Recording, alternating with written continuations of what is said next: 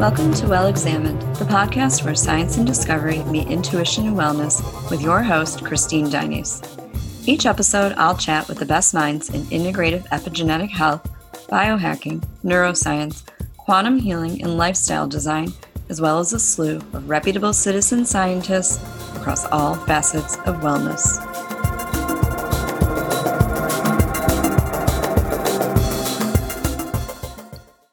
Good morning, friends. Today we're joined by the lovely Lindsay Elmore, the pharmacist inspiring health by making science tangible. Lindsay's pharmacopoeia stretches far beyond convention. She's highly studied in herbs, supplements, and food as medicine. Lindsay and I share a connectedness because we have an innate understanding about the body's magnificent ability to heal and teaching others about self-care advocacy. I know a lot of you already know Lindsay from her work in the Young Living Essential Oil community, and you wrote to me with tons of questions, and I worked a lot of those into today's discussion. So let's welcome our guest. Hey, Lindsay.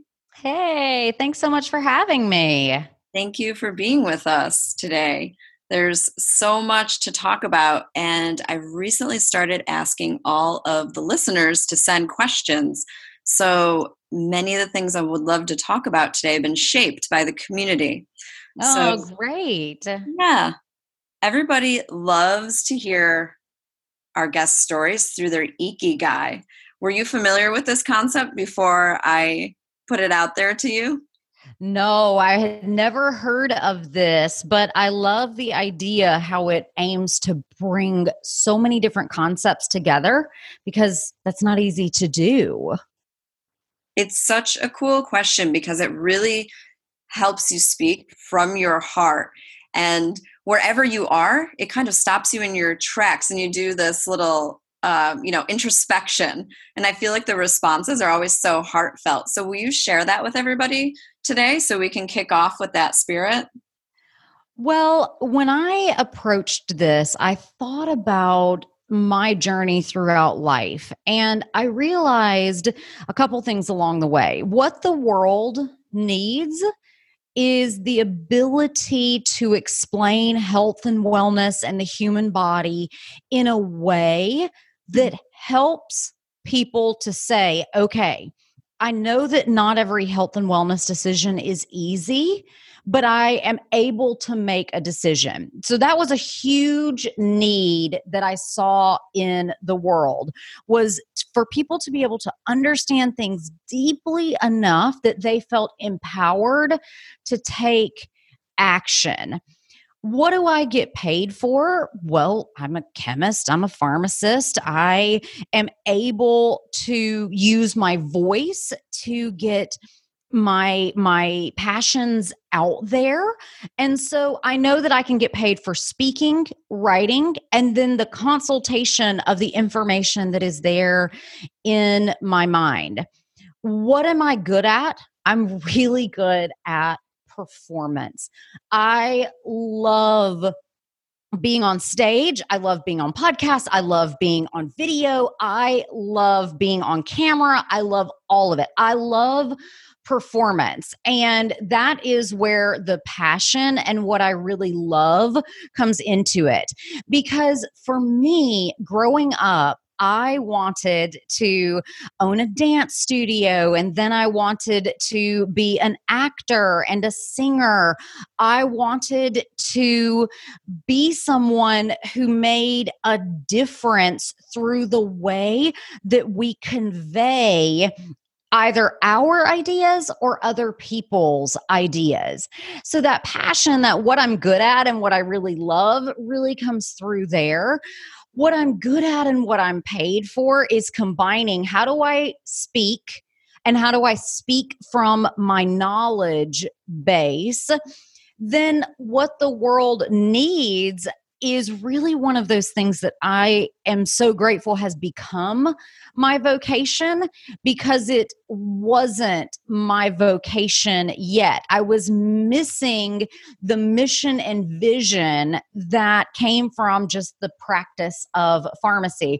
So I was kind of in that space where it's like, okay, I have this job, but I feel like I'm not doing enough to get people to the understanding that health and wellness is in your hands.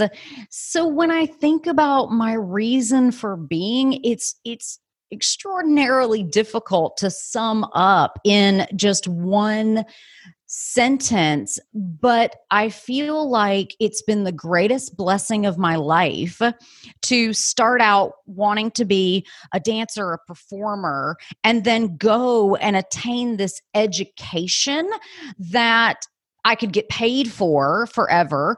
I happen to be good at it as well. I take my oath as a pharmacist very seriously, and that makes me an excellent pharmacist.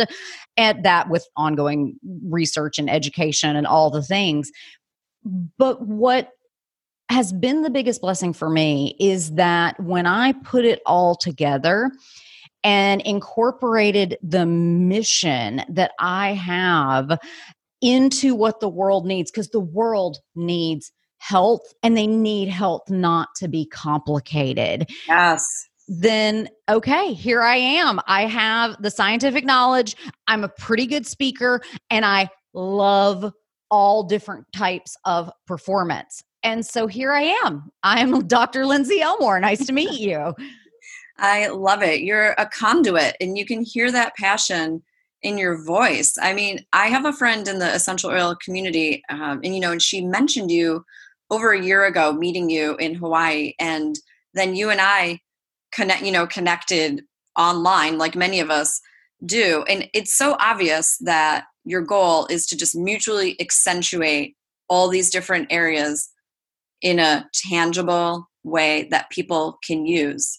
So speaking, as an extension from your Ikigai, I know that everybody wants to know, how are you doing it all? How are you personally balancing the yin and yang of life? Tell people about that, because I know that's really inspirational for people when they're trying to harness their passion and then offer it to the world in a tangible way.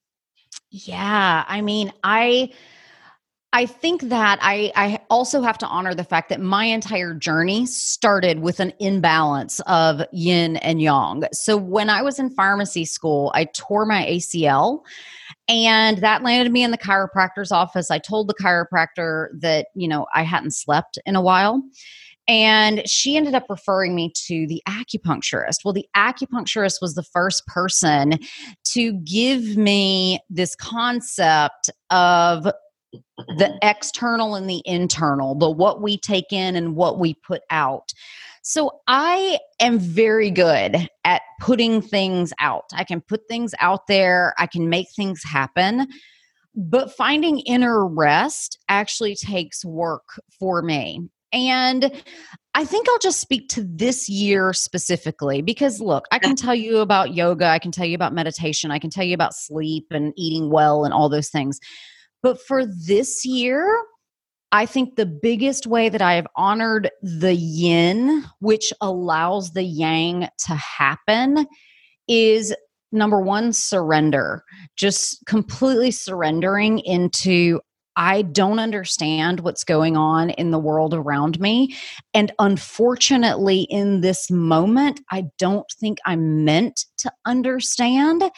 And that's extraordinarily difficult to take in because, what am I good at? I'm good at explaining science, and that's what I get paid for, and all of these things.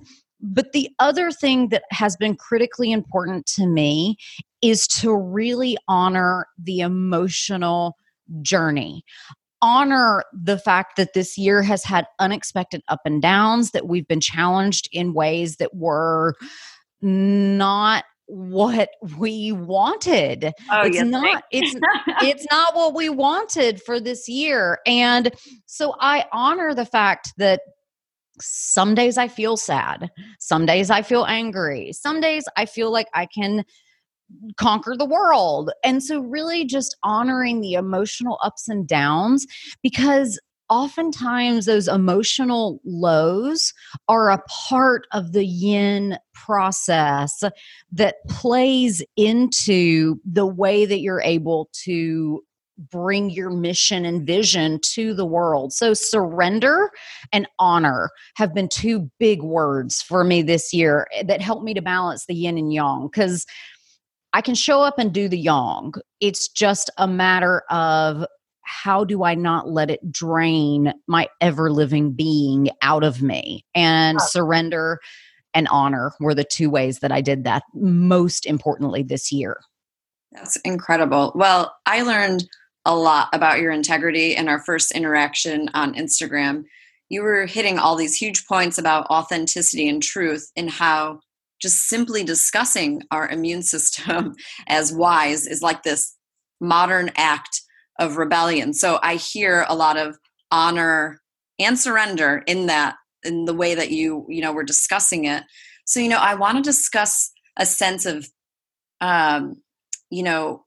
nonsense and sense at the belief level, looking at what each of us assigns value to by choice, whether we're realizing it consciously or subconsciously.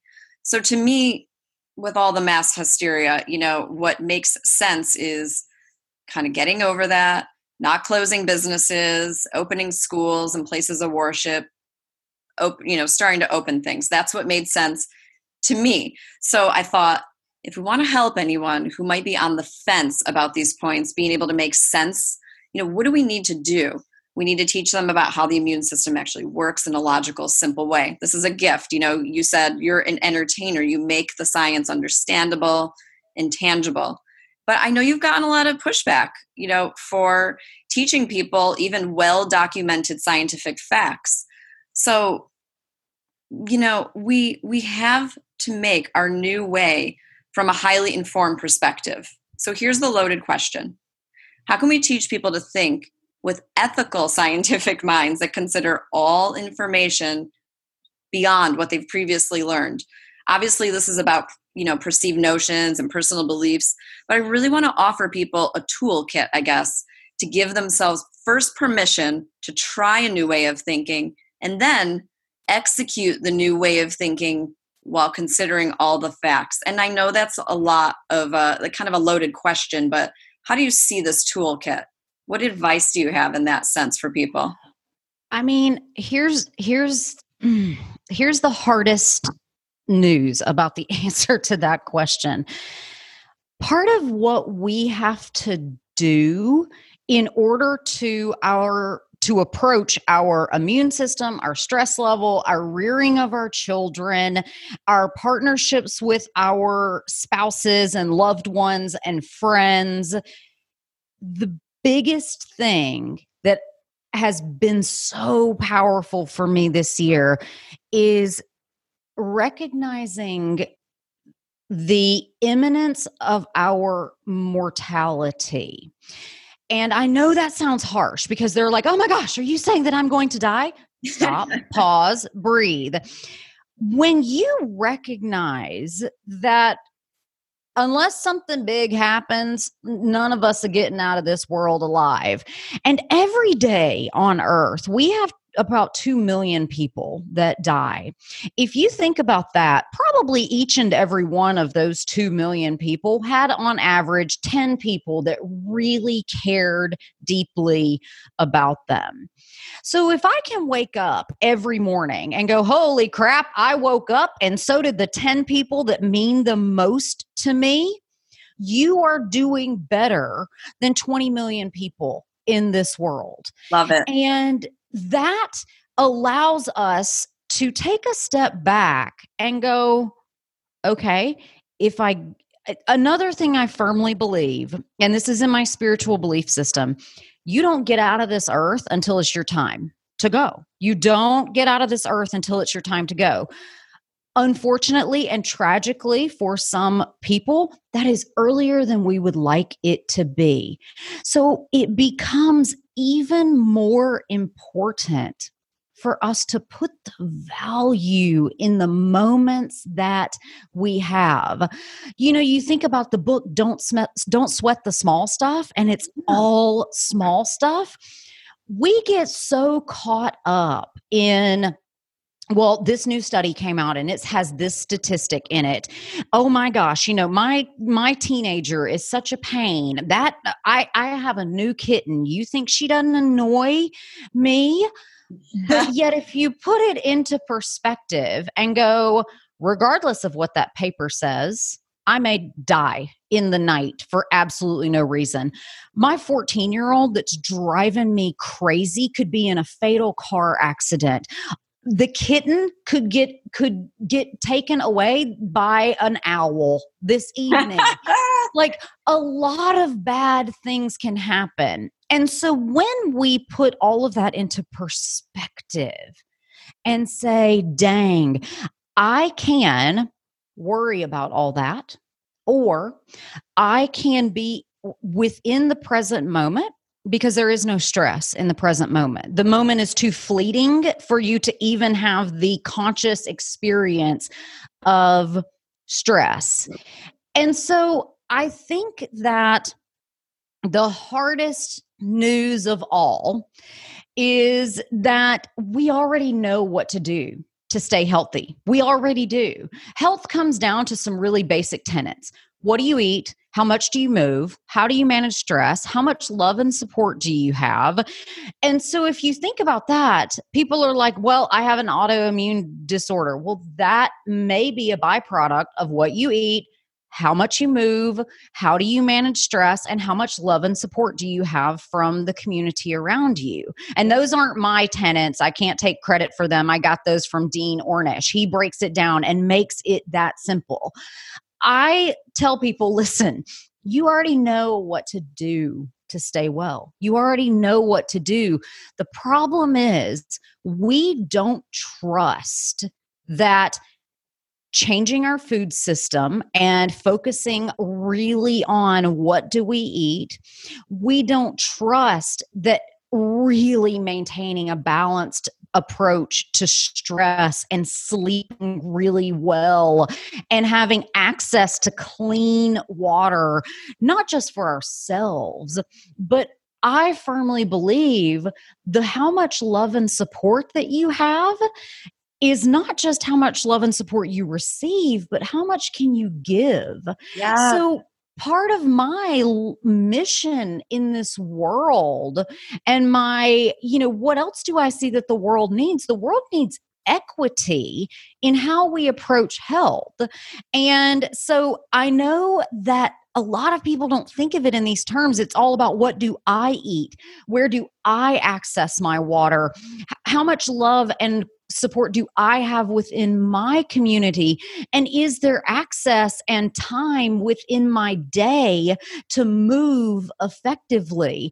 Well, I want to see bigger than just me.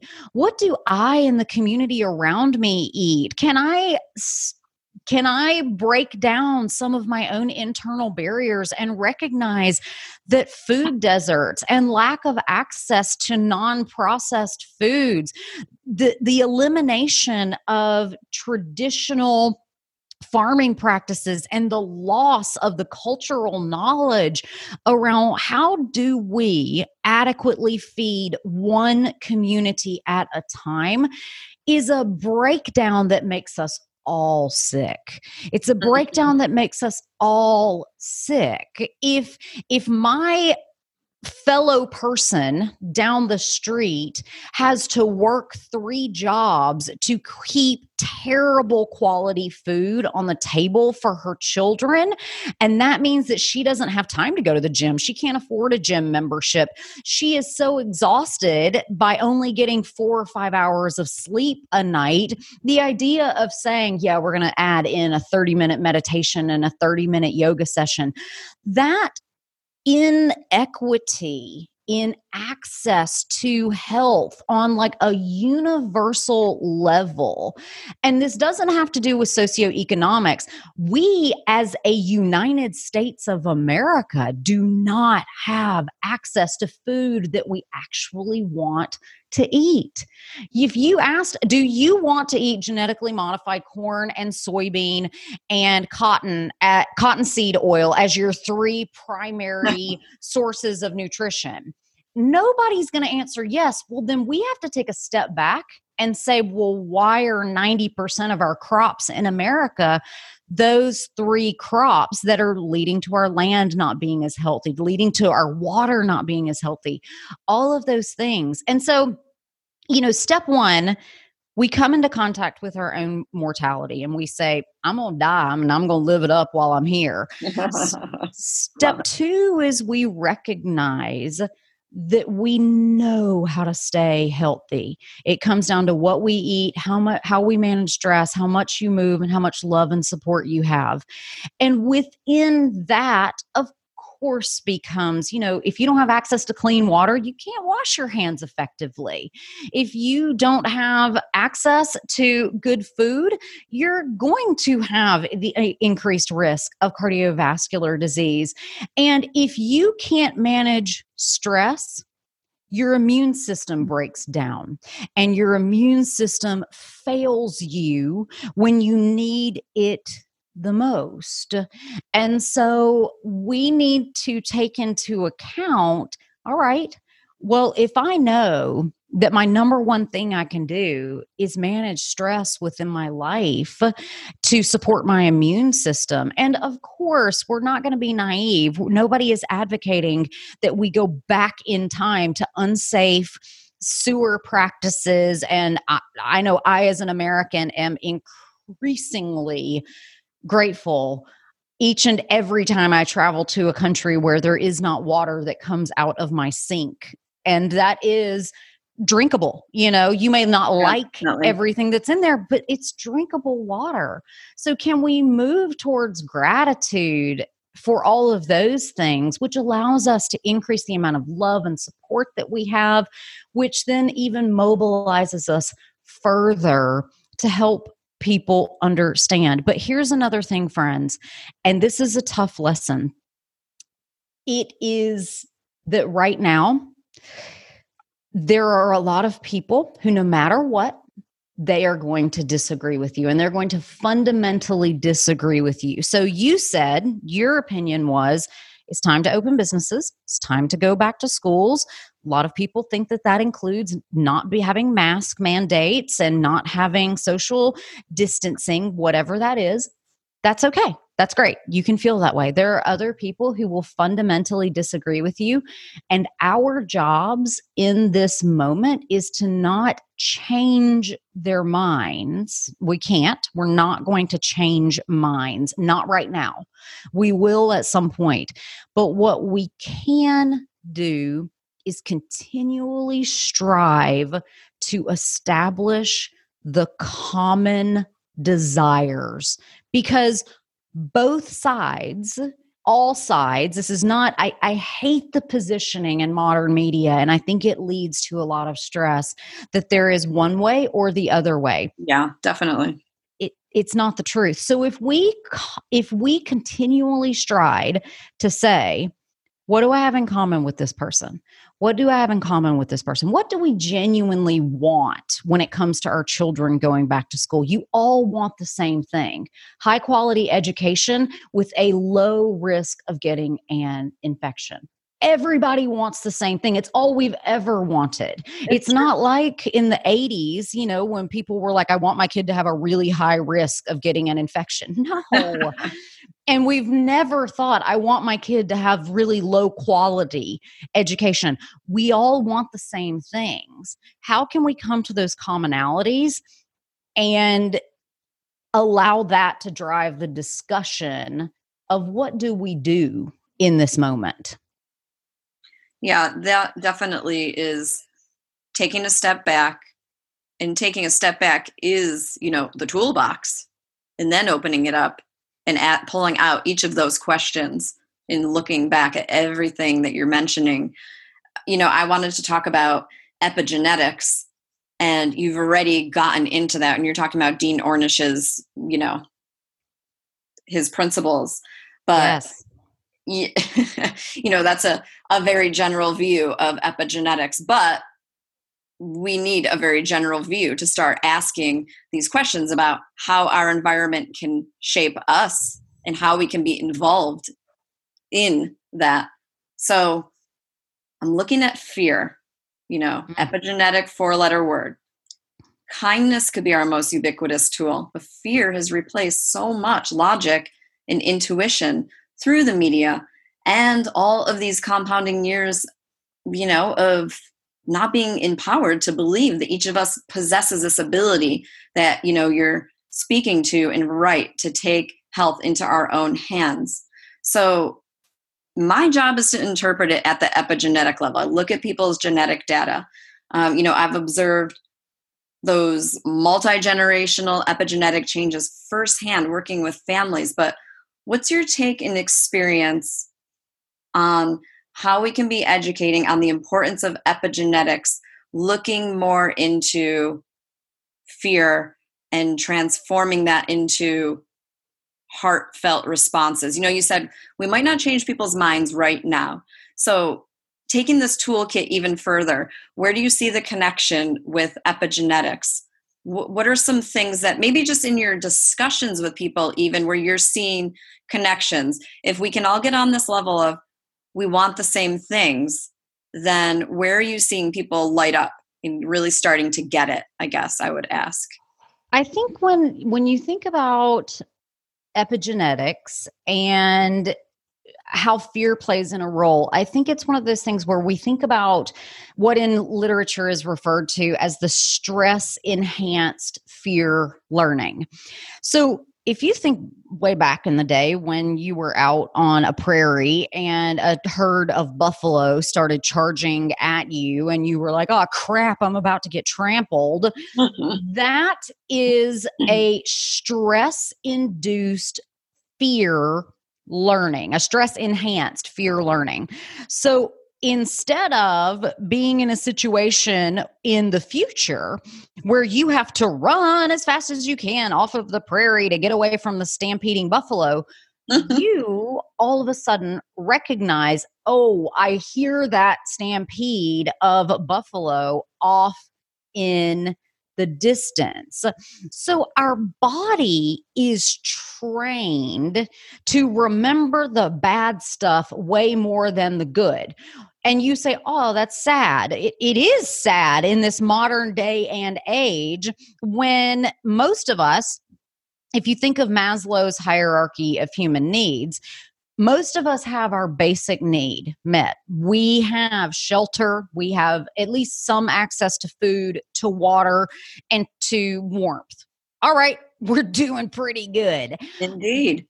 But back in the day, it was absolutely critically important for every stressful thing to be deeply ingrained into your memories.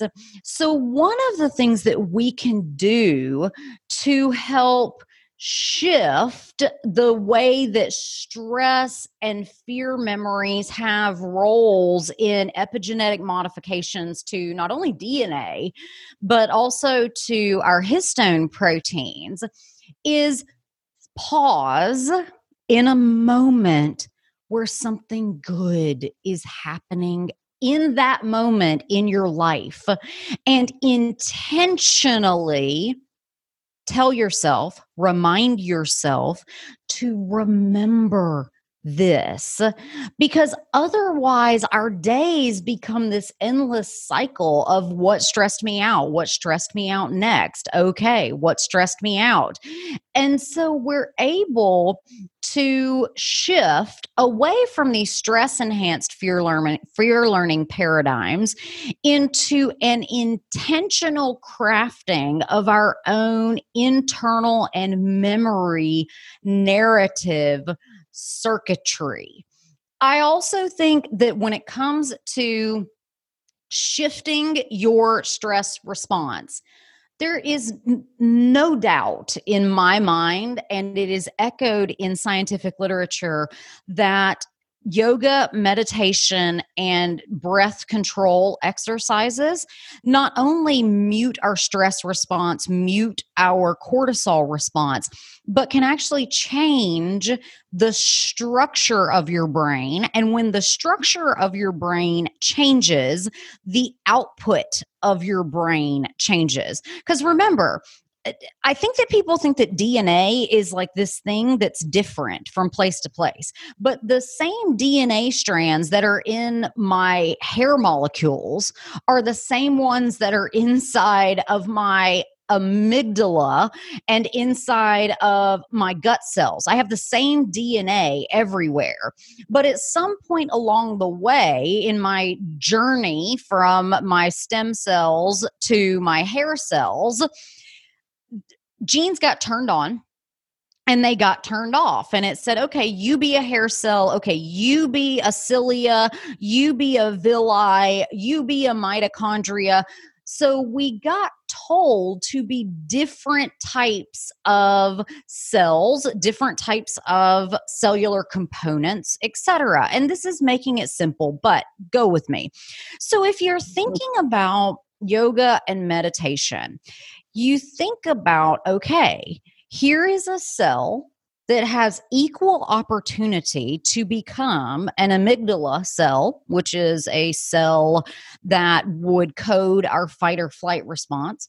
Or we say, all right, well, this cell could also become my hippocampus, which gives me that control of my emotional response to the world around me. And so if something as simple as controlling your breath, your inhale and exhale, and coordinating it with the way that you move can help to shift your brain from a brain more likely to respond to stress to a brain that is more likely to see a stressor and go, that's a stressor. Why would we not do it? Why would we not take a moment in our day, even if it's 15 seconds, 30 seconds? One of the women I interviewed on my podcast, she is such a huge advocate of stop thinking that you have to exercise 45 minutes a day. Stop thinking that you have to do yoga 45 minutes a day or to meditate for 45 minutes. Can you meditate for 15 seconds before you walk into a stressful meeting? You know, young children that are listening with your parents today, or I guess teenagers that are listening, can you meditate for 30 seconds before you head in to take a test? Moms, oh my stars, with all the extra workload that is having to be taken on this year, be it deciding to homeschool, facing the stressful decision of whether or not to homeschool, facing the stress of going to PTA meetings where you're trying to advocate and be like, this is not the school that I want my kids to go to anymore, versus there's a group of parents that say, no, we have to do all these things or our kids are in danger. Can you take a moment to recognize that a 15-second, 30-second meditation can shift your brain's reactions to those things? And also come back to the understanding and the consciousness of, and this is going to be hard to take in, but just go with it. People that disagree with you, they're not wrong. They're just not you. And don't try to make them you. We're all like women's empowerment. You do you, boo, but really we don't mean it. We don't mean it in any way, shape, or form. We mean you do like I do, or I have opinions of that. Give it up. They're not wrong. They're just not you. I hear that every day when I'm on my consultations with my clients. Eventually it gets to become a bit of a joke when people do realize the way they're shaping their own perceptions. But I mean, forever, we've all taken it to heart that way. I love what you're saying, though, about how each of us really has this ability just to take a few seconds and respond through intention all throughout the day. And, you can neutralize all of these experiences so that you're not taking them on as such an epigenetic burden, and you can transform them. It's so incredible. And it only takes a little bit of compounding practice to see these results. So, I mean, for my clients, it's always so awesome when, they call me after working with me for 3 months and they go, oh, I did this experiment and this is what I realized after a while. It's pretty cool. Yes, Go ahead. What were you I going to agree. I was going to say, we also have this completely false notion that health is a light switch. It's Yeah. either on or it's off. But as one of my yoga mentors asked me one day when I was complaining about my hamstrings are too tight, and he responded, he's like, well, just keep trying it every day for the next 5 years and see how it goes. And I was like, oh, don't be like that. And he stopped me and he said, how long did it take you to get into this body? And I think that many of us think about how long did it take me to get into this body as like the number of years that we have existed on earth. No.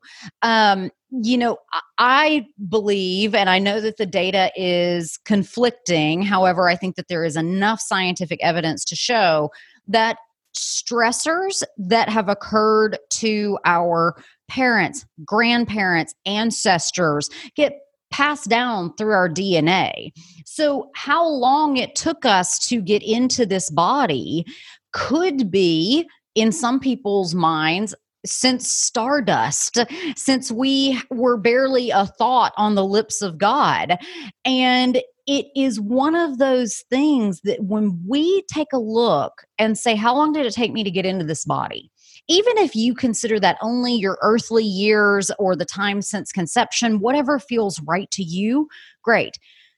If it took you that long to get into that body, why do you think you're going to change it overnight? There is no magic bullet. There is no knight in shining armor. There is nothing other than showing up for yourself day after day after day, saying, I have a choice today to be better or worse than I was yesterday. I have a choice today to do what I know is good for me, to eat the best food I can, to be as kind as I can, to give as much gratitude as I can, to show as much love and support to everyone around me, even when I disagree with them. Then we are able to shift ourselves. We're able to say, I can't control what happens around me, but I can control my reaction to it. I love that. I'm seeing so much of biological medicine and integrative medicine come together to help teach medicine this way, starting at that belief level, what we assign value to, and discussing all of the multi-generational experiences that came before us. Yeah. So everything, if, walk around in a circle, just everything attests to how the environment shapes us. I guess speaking of that, here is a really fun question. Well, I think it's fun from listeners. So in these times we're experiencing, and you being a pharmacist, it's no secret that medications surrounding anxiety, depression, mental emotional wellness have gone through the roof. I wanted to talk about powerful medicinal compounds that are in essential oils. So I want to talk about the comparative and contrasting neuropharmacology, specifically between jasmine essential oil and the class of drugs, barbiturates, and between lavender and widely known anti-anxiety benzodiazepine drug, Ativan. Some will know it as lorazepam. So there have been well-known studies. One was in Germany, and it was showing basically that jasmine oil performed just as well as the barbiturates did. And then the lavender, when it was compared to the lorazepam in the study highlighted by the International Journal of Phytotherapy and Phytopharmacology, showed that the lavender was able to be used just as well. And I have to make the distinction, and I'm sure you would say the same. I'm not suggesting that anybody, goes off of their medication or that anything we're discussing should be used in place of their medication. Everybody can take that up with their own, doctors. But I wanted to ask you if you can talk about why this is significant in terms of avoiding side effects from these medications and how you suggest people align with practitioners who are qualified to suggest essential oils on a therapeutic level. Because I've heard from many clients, they were surprised when they visited integrative MDs who prescribed essential oils over some of these pharmaceuticals. And I know everyone is really interested in these distinctions right now. Yeah. So if we think about the first study where we looked at jasmine as well as benzos, barbiturates, as well as anesthetics such as propofol was also included in that Propofol. study. Yep. It's just nobody is on propofol, but the only time that propofol made the news was when Michael Jackson OD'd and died from the use of propofol. But unless you're in the ICU on a vent, you would not be on it.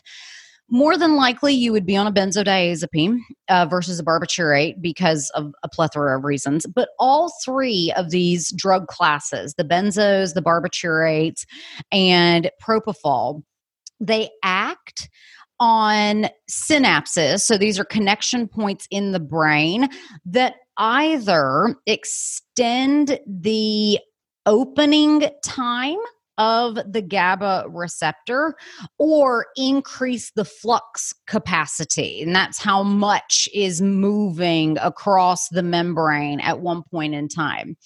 So GABA is a very, very gentle neurotransmitter.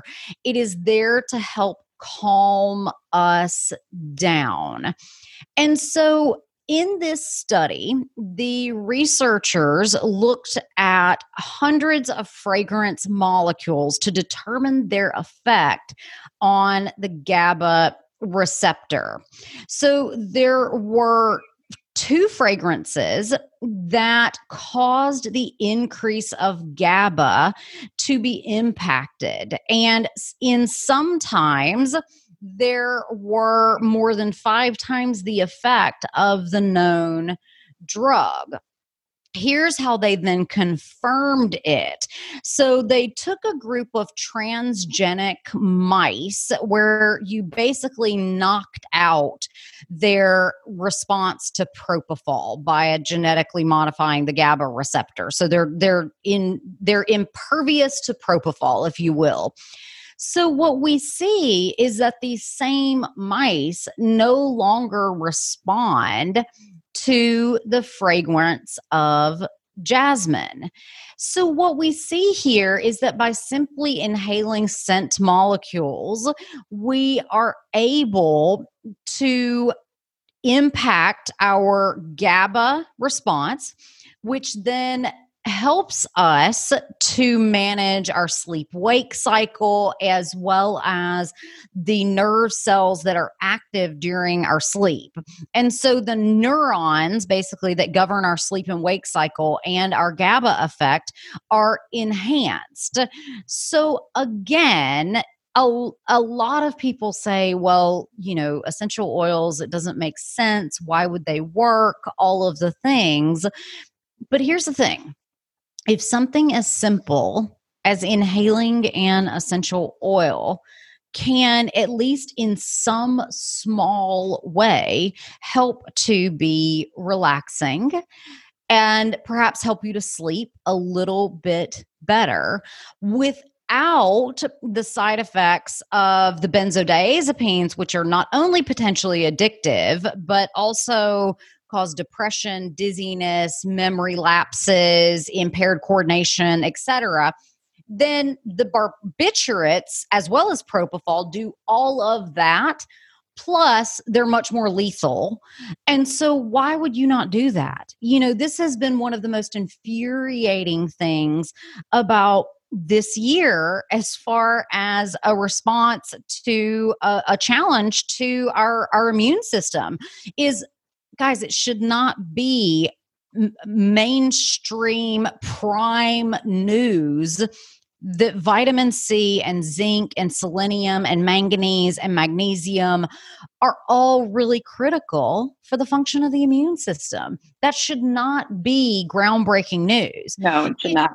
It should also not be groundbreaking that if there is a way to support your body with an intervention that does not carry with it the potential of addiction. It also does not carry with it, unless used in extremely toxic levels, the risk of death from an essential oil is who knows how many fold less than it is from the death of a benzodiazepine. Yeah, no one knows because no one's ever asked the question. But if we have options that are at least somewhat effective, perhaps even as effective, why would we not use them? And so that has been one of the things that I've really thought about, is why is there so much pushback to all of these things? And so in the second study that you looked at, and that we're discussing today, is, so number one, I think it is important to mention that this was not just lavender essential oil. It was a proprietary blend of a medication that is used to treat anxiety in Germany. It is called Selexin, and Selexin is encapsulated lavender oil. But there may also be other excipients. There may also be something, who knows if it's just lavender oil or if they've pumped up the linalool or the linalool acetate, all those things. So this study is slightly different than just inhaling essential oil. The primary target for this study was to look at the change in the Hamilton Anxiety Rating Scale. And what they saw was, over the course of 6 weeks, they interviewed participants who were diagnosed with generalized anxiety disorder, and a 6 weeks trial of either the Selexin or lorazepam. And what they found is that anxiety was similarly reduced by 45% in Selexin group and 46% in the lorazepam group. And during the treatment period, they also had the measures of somatic anxiety, so anxiety that you kind of feel in your body, that feeling that your heart is racing or that your stomach is churning, versus psychic anxiety, which is where you have that sensation of the mind racing and not being able to clear your thoughts, also was clearly decreased by a similar extent in both groups. The lavender oil showed no sedative effects, so it didn't make people sleepy, even though it helped to make them less anxious in the study. It also had no potential for drug abuse, and therefore it may be an effective alternative to benzodiazepines, which both cause sedation and have the potential for abuse. They also have an additive potential for abuse when they are combined with other drugs of abuse, and can be outright deadly, especially in combination with the use of alcohol. So this is 2 examples of the way that either using essential oils, either inhaling them, as we saw in the case of the hundreds of fragrances that they tested in the first study. But then in the second study, we saw that encapsulated lavender oil in the form of Selexin is also as effective as a benzodiazepine in helping to manage anxiety. Both of them have fewer risk of side effects. And I should have researched this, but I didn't before we got on. But they also, in my best educated answer, would be less likely to have drug interactions. And considering that women have been using lavender essential oil and jasmine essential oils for millennia while pregnant and while nursing, they are arguably less risky in those populations as well. Yeah, my colleagues would most definitely agree with exactly what you just said. Thank you. Who are in integrative obstetrics and gynecology and integrative midwifery for sure. Definitely. So taking that question, what do you, when someone asks you, okay, well, that's all fine and good, but how do I find a practitioner to work with on that level?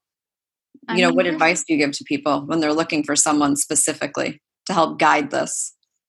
So, here's one thing. Number one, you can come and work with me. You can book a one-on-one appointment. You can book a one-on-one appointment with Christine. There are a lot of people you can reach out to.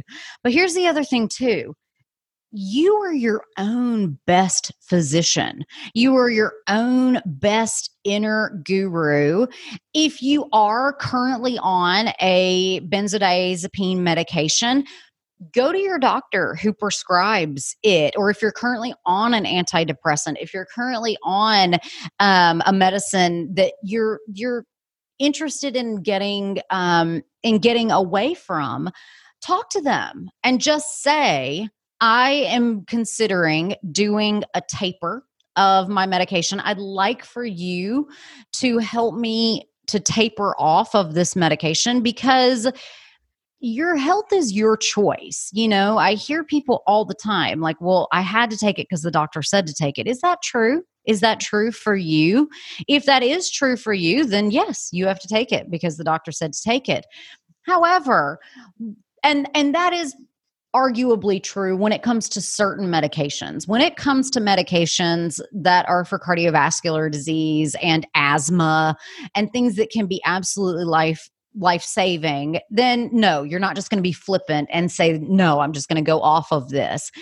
There's no need to suffer in the process. But if you're someone who says, okay, I'm willing to not just inhale my essential oil for 15 minutes a day, but I know enough to know that when I eat sugar, I get irritable. And I know enough to say, all right, when I don't have a healthy sexual relationship with my partner, I feel undervalued. I feel less of a woman, whatever those things are. I know when I don't exercise that I'm more likely to snap at my children. All of those things. If you say, then look, I've been on this medication for 10 years and I want to make sure that I come off of it safely, you better work with your provider to go on a correct taper. But don't think that your anxiety or your depression is going to get better if you still continue to make the same choices. If you still continue to eat the food that makes you irritable, refuse to drink water, and instead drink caffeine all day long.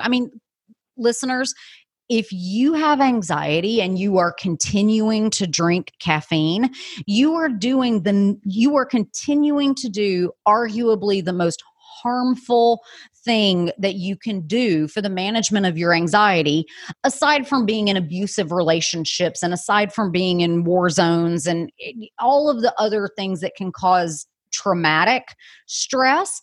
But if you're in you got a good job, pays the bills, you're got a roof over your head, all of the things that are baseline. Well, if you're continuing to drink caffeine and then turning around and being like, okay, it's time for my Ativan, that is a simple change that you can do to help you more effectively manage your stress without the aid of medication. And y'all, I'm a pharmacist. If you want to use medication, I want to help you use it so safely and meaningfully. But if you're not wanting that path, I would love for you to take a look at how does the overall choices that I make throughout my day every day impact my mental health, my mental stability, etc. So I think it is time for you guys to really just look internally and find that inner doctor that is going to help you to collaborate with your physician or your pharmacist who is there to help you understand, all right, here's your medications and how to use them safely and all of the things. So I was going to ask you, as we're getting into our closing here, what words of wisdom you want to leave with everybody, but I think you kind of just did it. Yes, find your inner best doctor. Because here's the thing, and I could go on and on about this, but I won't. I can find you studies to tell you anything is healthy, and I can find you studies to say that anything is unhealthy, be it essential oils, be it a way of eating, be it, chiropractor, all the things. You have to find your own inner guru, inner doctor, your highest and greatest good, and have trust. And, I say God, you can say whatever you want to, but we have to trust that we are designed to be well. God wants us to be healthy. Why would God, in my opinion, take it or leave it, create this big, beautiful, magnificent world for us to be fat, sick, and nearly dead all the time? That's not the way life's supposed to be, in my opinion. I completely disagree with the Buddha. Life does not have to be suffering. Life will have difficult moments, but oftentimes butted up against those most difficult moments come the moments of absolute pure joy. I have goosebumps and a big smile on my face. I love that. Thank you so much. Aw. I want to keep talking all day here, but we're going to let you go. I want you to tell everybody the best ways to connect with you, though. I know everyone's going to want to. Oh, thank you so much. It's been such an honor and privilege to be here. And I just want to say, I was having one of those moments this morning where I was very down and out, and this has completely changed my perspective. And so thank you for bringing such a powerfully positive set of questions for us to discuss. And if listeners want to find more about me, you can find me at www.lindseyelmore. That's LindseyElmore.com. I do have a website specifically dedicated to young living education. It's called YLEdClub.com, as well as a vegan food blog over at cleanslatecleanse.com. And you can find me on Instagram and Facebook at Lindsey Elmore, and on Pinterest, Dr. That's Dr. Lindsey Elmore. Love it. I'm going to help everybody stay connected with you. Thank you so much, Lindsey. We'll talk to you more soon. Appreciate it. Bye-bye. Bye-bye. Thank you guys so much for tuning into the long-awaited kickoff of Season 2. I knew Lindsey would help activate what Season 2 is going to be all about, taking health into our own hands and claiming the lifestyle we've been manifesting for ourselves. I've got a ton of incredible guests here coming for Season 2.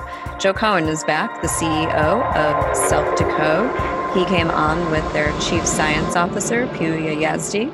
I've got biological medical doctor and friend, Dr. Jeff Drobot, back in the house, and he's going to be talking about owning immunity with ozone therapy, answering a lot of questions that I know people have on that topic.